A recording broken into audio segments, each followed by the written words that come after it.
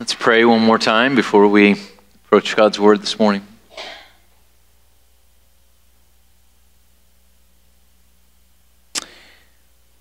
Father, we thank you for this Word.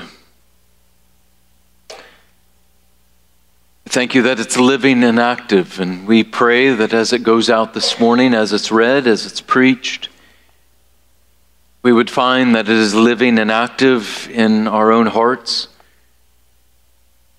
We pray that where there is darkness, you would bring light. Where there is death, you would bring life. Where we are in need of comfort because there is pain, that you would bring it. That we would find that you are sustaining us by your word this morning.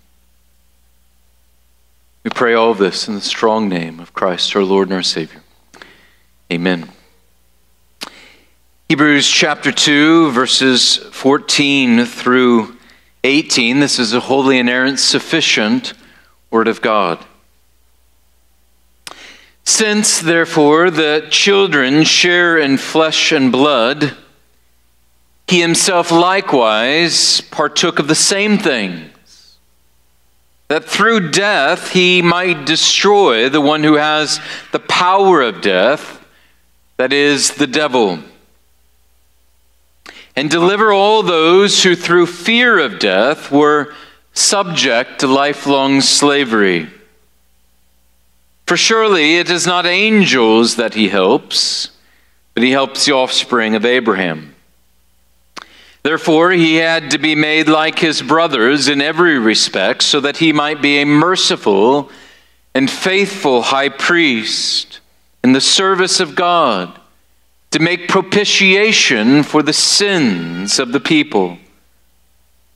For because he himself has suffered when tempted, he is able to help those who are being tempted. Though the grass withers and the flower fades, the word of God is forever. Thanks be to God. Amen.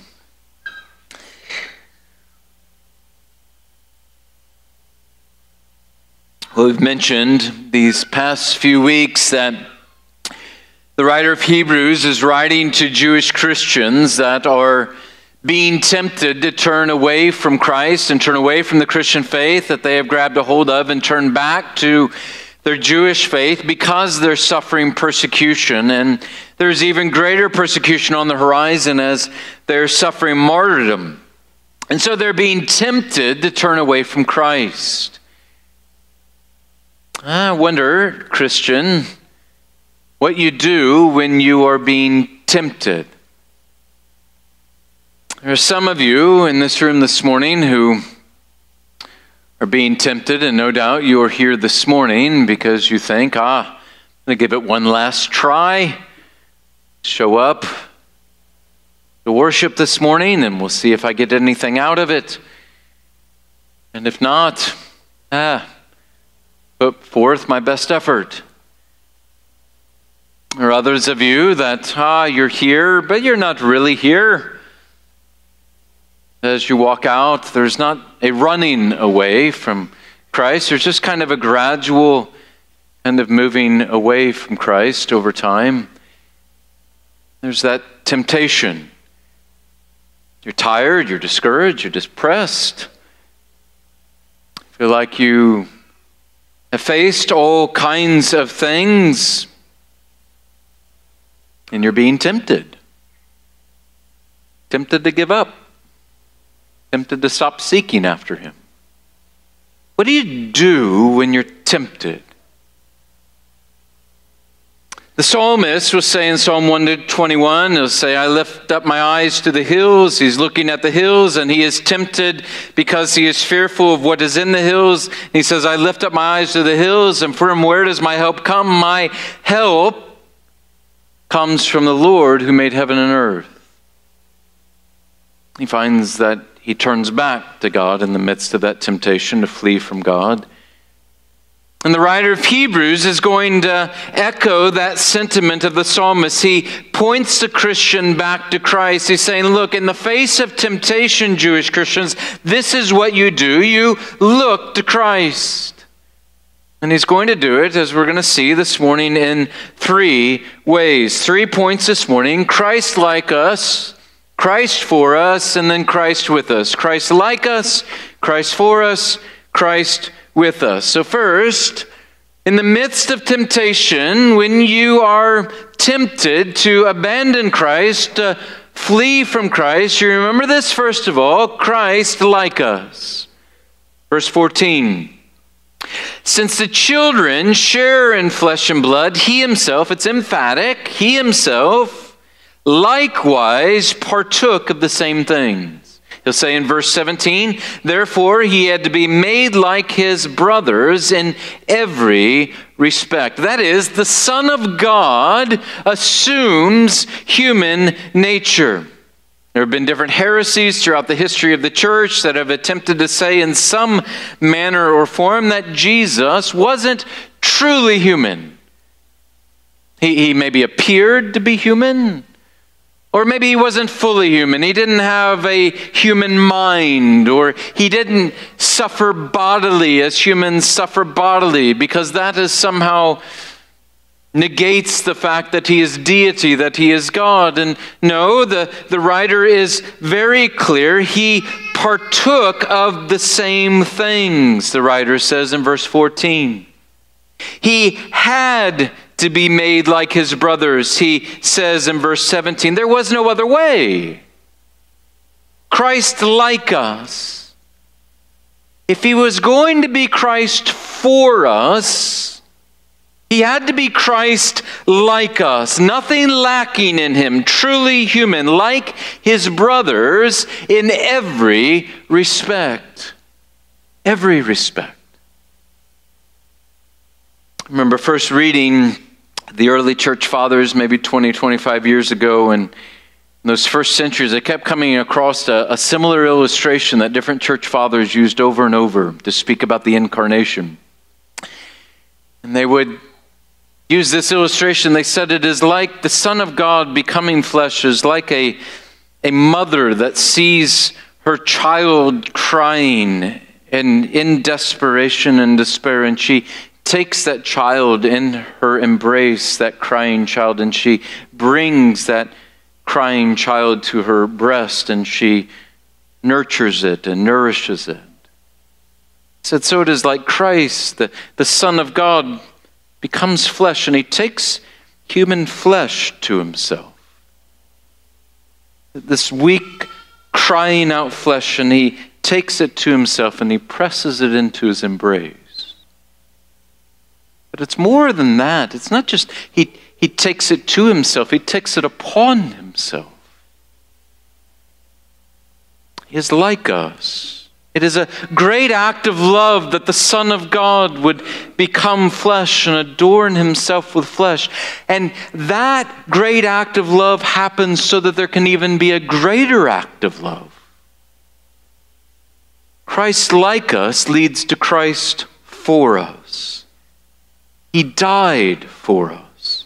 And in dying for us, he delivered us. The writer of Hebrews is going to focus on 2 things. He delivered us from 2 particular problems. He delivered us from slavery, and he delivered us from wrath.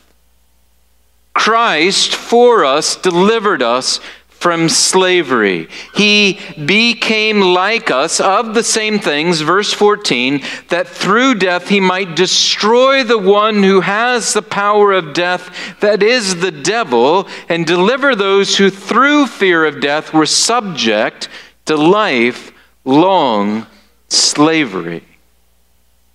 You were born into this world a slave. Now that may sound strange.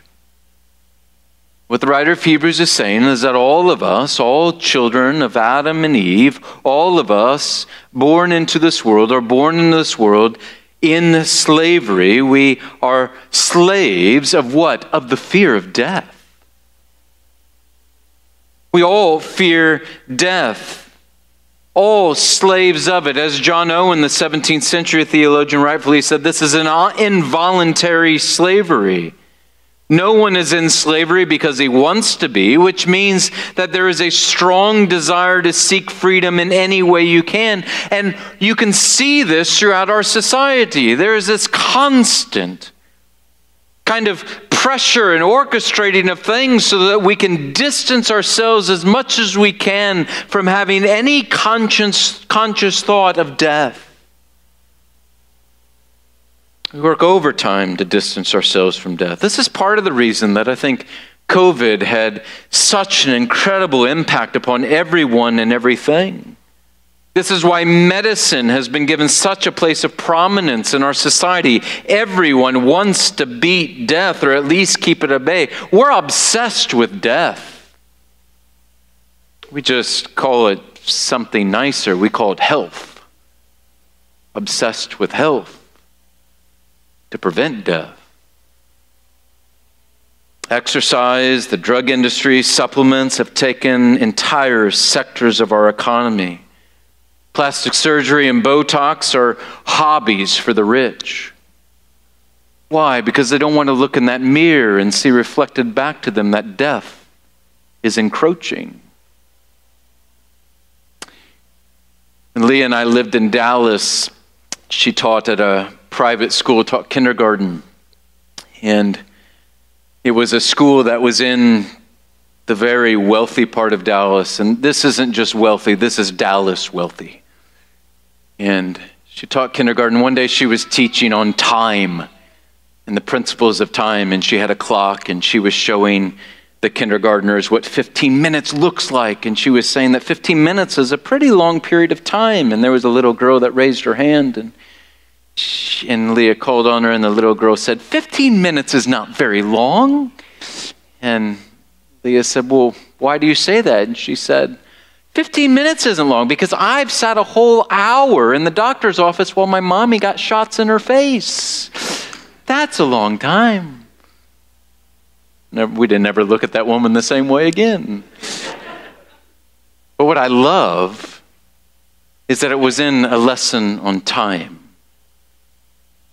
Trying to keep time at bay. It just keeps marching on. And death is coming. And death is feared, rightfully so, because death destroys.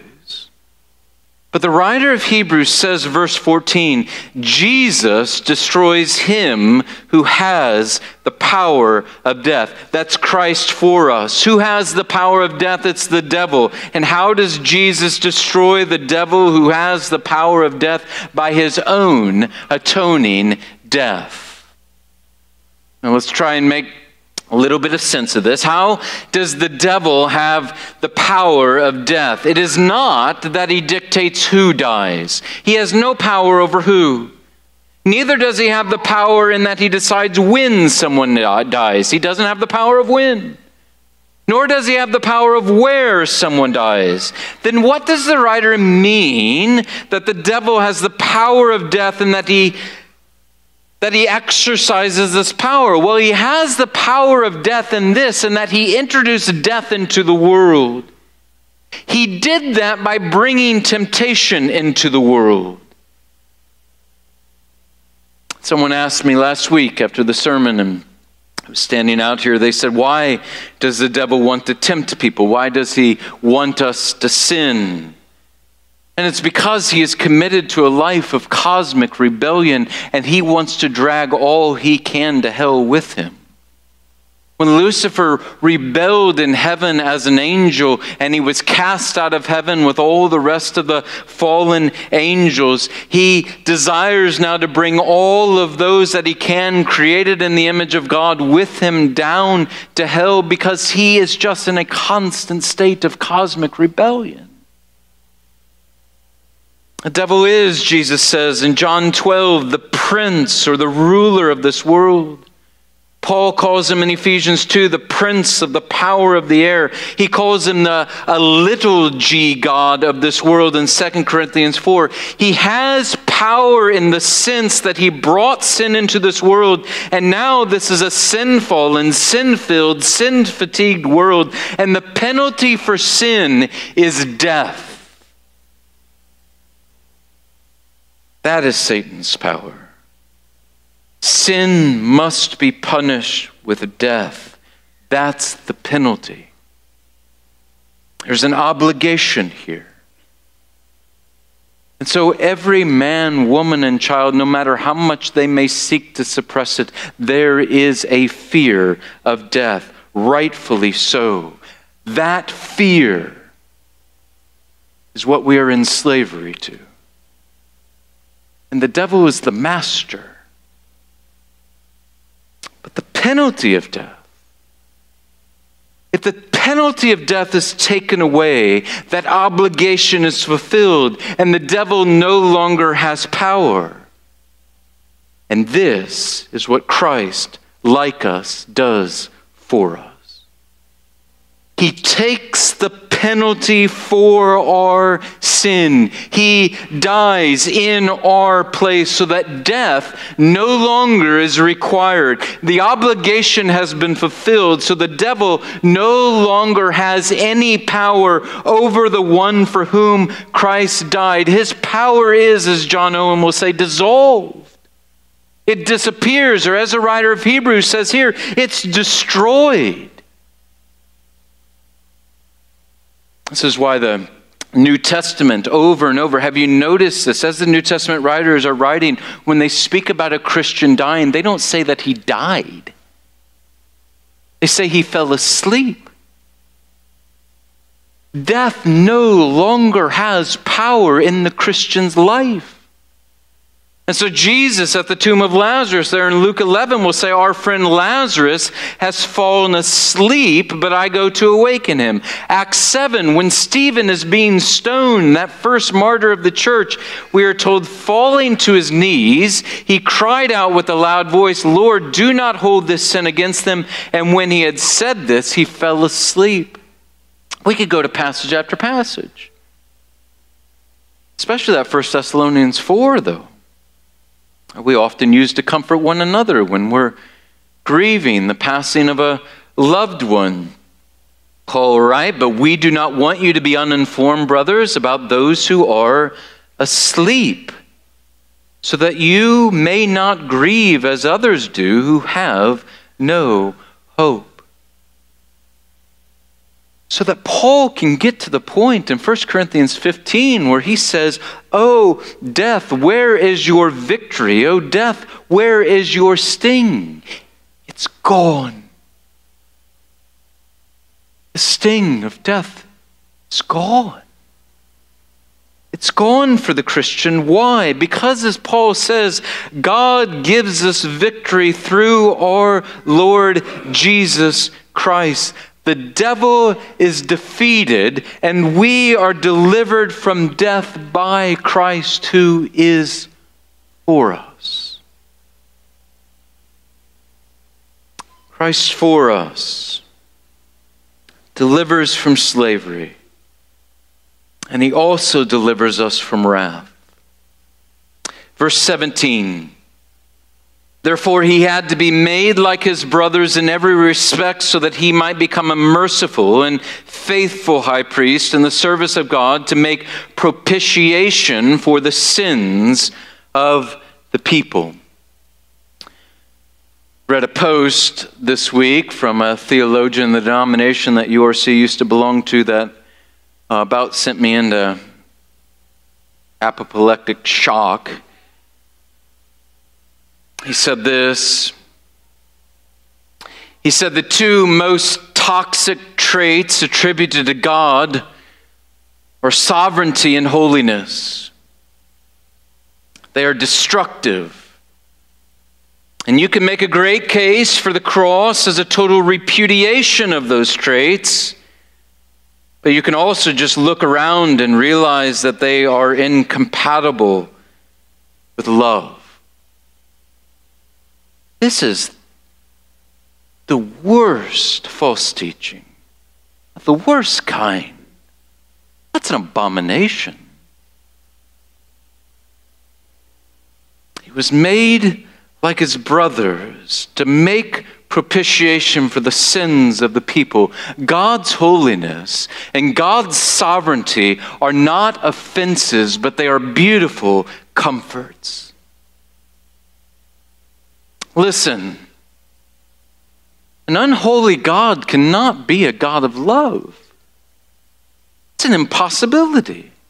Does this man really want an unholy God, one that dabbles in wickedness, that dabbles in evil, that dabbles in false things? Holiness is beautiful, and sovereignty is beautiful. If God is not sovereign, He's not God. If He's not a sovereign God, then we have no hope of salvation, because there can be something that outflanks Him. There can be something that just can trump Him in any given moment, something that can undermine Him. Oh, God the Father and God the Son can plan an eternity past for God the Son to come into the world and die for sinners, because He's sovereign. He can be our help. And He actually is our help. Does this man not understand? Does he not understand what motivated the Father to send the Son into the world to uphold holiness and justice in His sovereignty? Does he not understand that what caused Him to send the Son into the world was actually love? The Son dies on the cross, a propitiating sacrifice for us, motivated by the love of the Father and the Son for us to uphold holiness according to His sovereignty. He propitiates the Father on our behalf.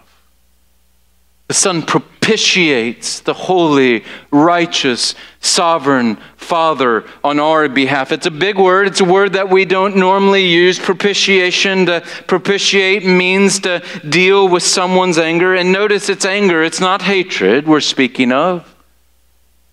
Too often propitiation is described as turning the Father's wrath into love. No. For God so loved the world that He sent His only Son. The Father's love is not caused by the death of Christ.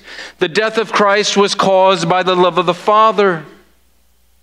As John will say, in this we know love. In this is love. Not that we first loved God, but that He loved us and sent His Son to be a propitiation for us.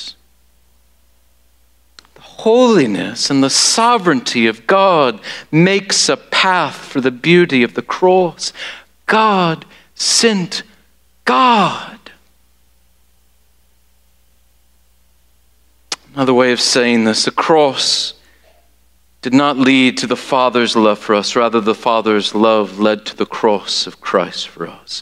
God propitiates Himself out of love. Uphold His holiness and justice. And it could only be done by a sovereign God. Donald MacLeod, the theologian, said, God provided His own lamb. And though the great ritual takes place at Calvary involves a human sacrifice, the blood shed is God's own, and the whole transaction is one which takes place between divine persons, the Father, the Son, and the Holy Spirit. Mankind does not placate an angry deity, but God justifies His own remission of human sin. God is angry with sin. You want a God who is angry with sin. And there is a need for Him to be propitiated. He's holy. You want Him to be holy. This is not an antiquated view of deity. It's the God of the Bible. MacLeod says this. He said God is angry with our defiances, our blasphemies and idolatries, angry with the way we treat our neighbors, angry with the way we treat the poor, the alien, and the marginalized, angry with the way we treat our enemies. Far from ignoring or indulging such lovelessness, God deplores it. And this is no irrational, evanescent, or intemperate fury. It is the deliberate, measured, judicious response of God to our collective revolt against his rule. In God's eyes, the earth is filled with violence, and it appalls him. It would be our wisdom to propitiate God, but we have nothing to offer. Nothing to offer. This is why God the Son had to become man, had to be like us to atone for our sins so that he could be Christ for us. He became flesh in order to give his life as a ransom. He could only make peace by the blood of his cross. God pays the penalty with his own blood. Christ like us. Christ for us. Finally, as he tries to show us that we have every help in Christ, he's saying, look, I understand things are hard. I understand you are going through trials. I understand the great temptation to turn away from Christ. You think you are abandoned. You think you're forgotten. Remember this, Christ became like you. The Son of God became like you. This is Christ like you. This is Christ for you. He set you free from your great adversary, death. He set you free from the very wrath of God. Christ like you, Christ for you. Now let me remind you, though, that's not all. You also have Christ with you. Christ is with you now. He is, the writer says, a merciful and faithful high priest. Merciful and faithful. This is twin blessings here. He is like us and for us, and so we have a high priest who has a heart of tender compassion towards his people. He's merciful. He's willing. He's also faithful. This is not a reference to his faith-filled life before the Father. That is, of course, true, that he forever walked in righteousness before his Father, but that's not what the writer of Hebrews is speaking about here. Rather, he's speaking about him being faithful in that there is a deliberateness about Christ. There is an intention on his part. Christ with us is careful, and he is intent in his concern for us. He's not only willing for us, but he is also able in serving us. He's saying, look, in the midst of all your trials, in the midst of all of these temptations, you have, in the midst of all of this, you have these two great promises. He is merciful and he is faithful. He is willing and he is able. You can rest your weary soul upon this soft pillow. Two soft pillows you got. He's merciful and faithful. So often, your accusations launched against God as if he doesn't care. He doesn't know. He doesn't understand. And here it's being pressed home. Part of the beauty of the incarnation is that forever that argument's taken away. Christ with us understands. For because he himself has suffered when tempted, he is able to help those who are being tempted. He experienced this life, and he experienced the temptations that it brings. He experienced it. He suffered through temptation. Think about Christ and Think about his temptation in life to abandon his Father. There is this constant temptation and all that our adversary could bring to bear. All that the devil and all the demons that they could bring to bear, and all that the world could bring to bear on Christ to try and turn him away from his Father. Just this continual assault upon him.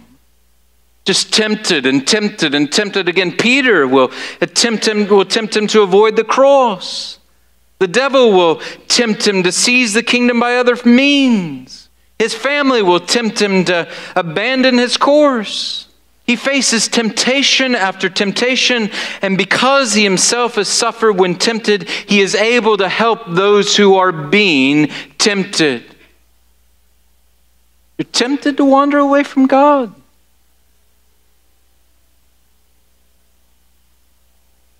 See, Christ has been tempted in every way. He suffered when being tempted, and so he's able to help, the writer of Hebrews is saying. You have one who understands, one who has experienced. He not only forgives sin, but he gives us the power to resist sin. Remember, he's trying to comfort these Jewish Christians who, and it just feels like all of life has started to fall apart since they followed Christ. He's just trying to encourage them. What does he encourage them? He's just encouraging them, look, keep looking to Jesus. You keep looking to Jesus. I think, well, it's all well and good. Jesus was tempted and tried, but he hasn't faced what I face. He hasn't been tempted to abandon God because he hasn't been through what I've been through.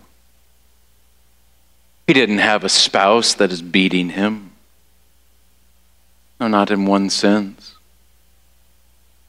He didn't ever have earthly children that he watched just go off a cliff's edge and destroy their lives. No, he didn't in one sense.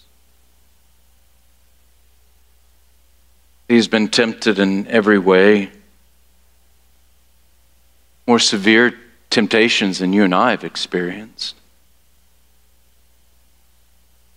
He understands. He's merciful and faithful. How were his temptations more severe? I'll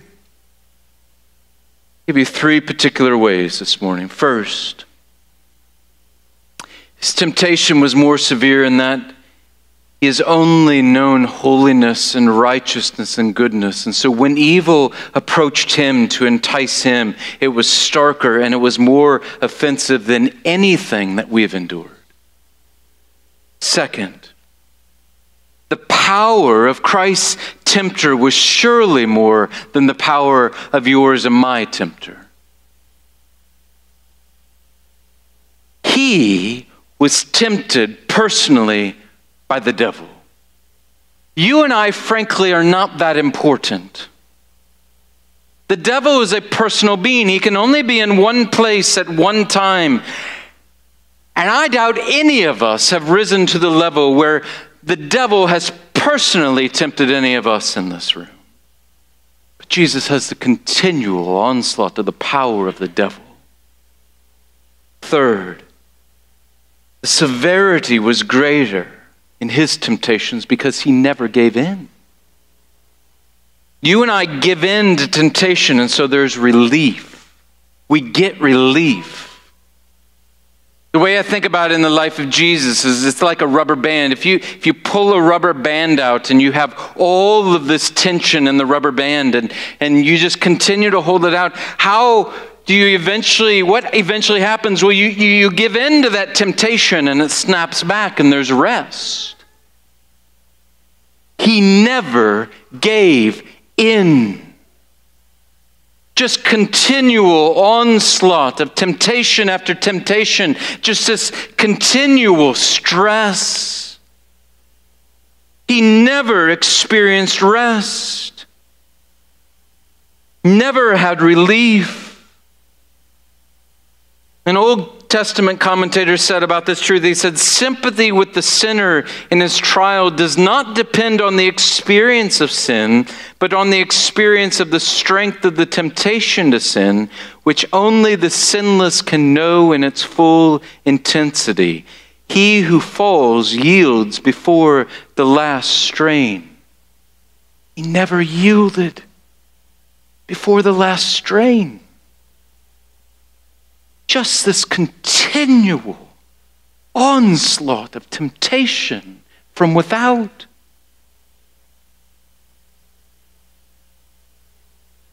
He knows weakness. He knows the allure of sin.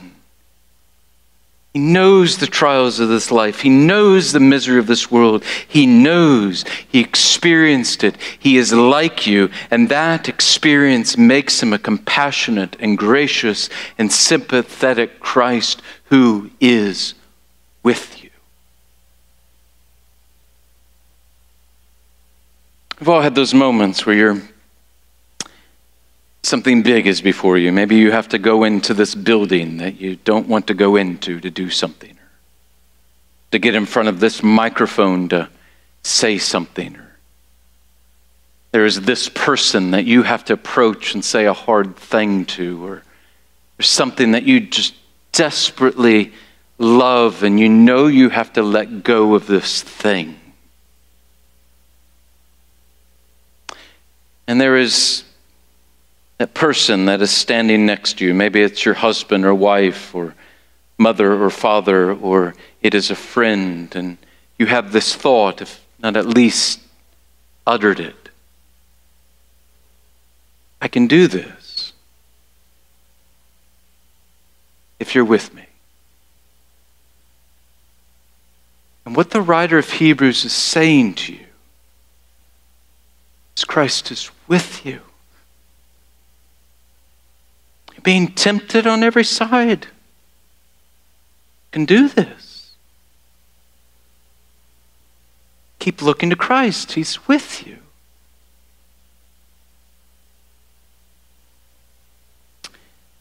So often complain against God.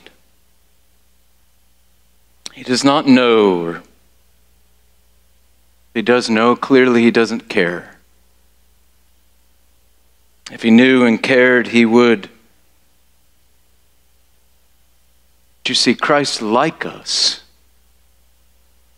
Christ for us, Christ with us, closes every single mouth from such an accusation, and then it takes those everlasting arms and wraps them around that person.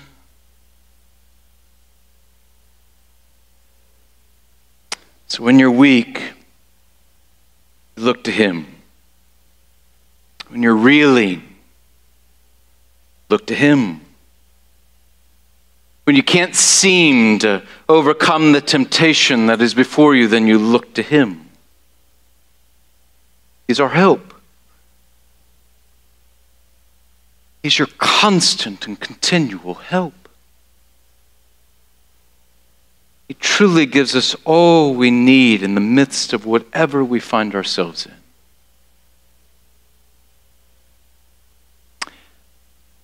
Let's close with this.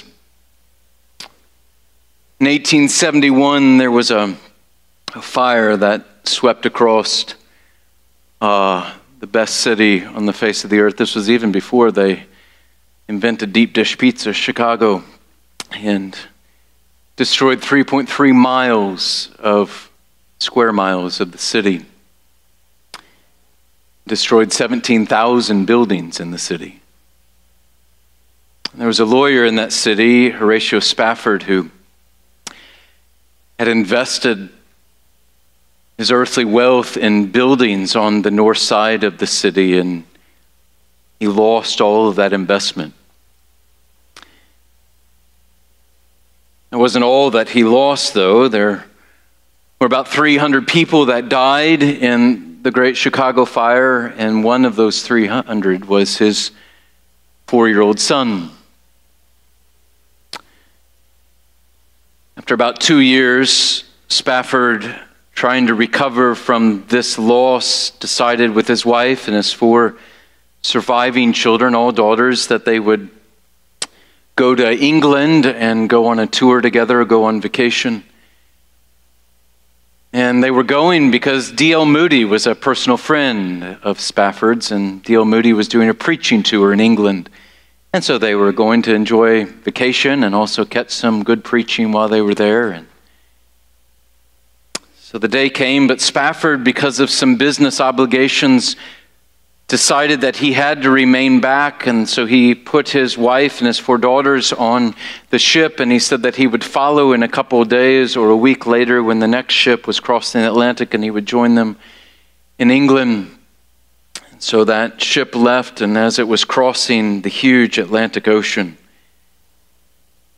how this even happens, the vastness of the Atlantic Ocean, I don't understand. The ship that his wife and his daughters were on ran into an iron ship. His wife was rescued and was taken to England, and she sent a telegram to him just with 2 words: saved alone. His 4 daughters, ages 12, 7, 4, and 18 months, all died. Spafford booked the next ship out of the U.S. to go and gather his grieving wife from England. And as he is on this ship crossing the Atlantic Ocean, when he gets near where his 4 daughters lost their life, he wrote a hymn. You know the opening verse. When peace like a river attendeth my way, when sorrows like sea billows roll, whatever my lot, thou hast taught me to say, it is well with my soul. You have that background in mind. The sea billows at him make quite a different impact, don't they? Continued.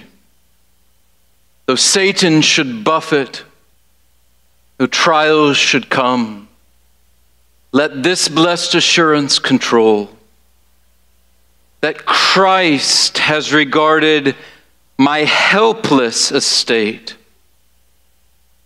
and hath shed his own blood for my soul. Is well. It is well with my soul. Christian can say this today, no matter the trials and temptations. Can say it tomorrow, can say it for all of eternity. Because we have Christ like us, for us, with us, ever. It's well with our soul. Let's pray.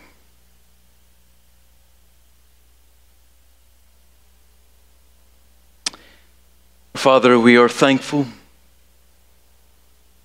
that you are a sovereign, holy God who sent your Son propitiate the wrath of you, our holy God. We might have peace and everlasting life with you. We're thankful, Christ, who would become like us. Christ, who would defeat our adversary for us. And Christ, who even now serves as our high priest, forever dwelling with us. Truly may it be the song of our hearts and our lives that it is well with us. No matter what temptations we face, it is well with us. Help us to keep looking to you in the face of your Son. We seek after him always. It is in the strong name of Christ that we pray. Amen.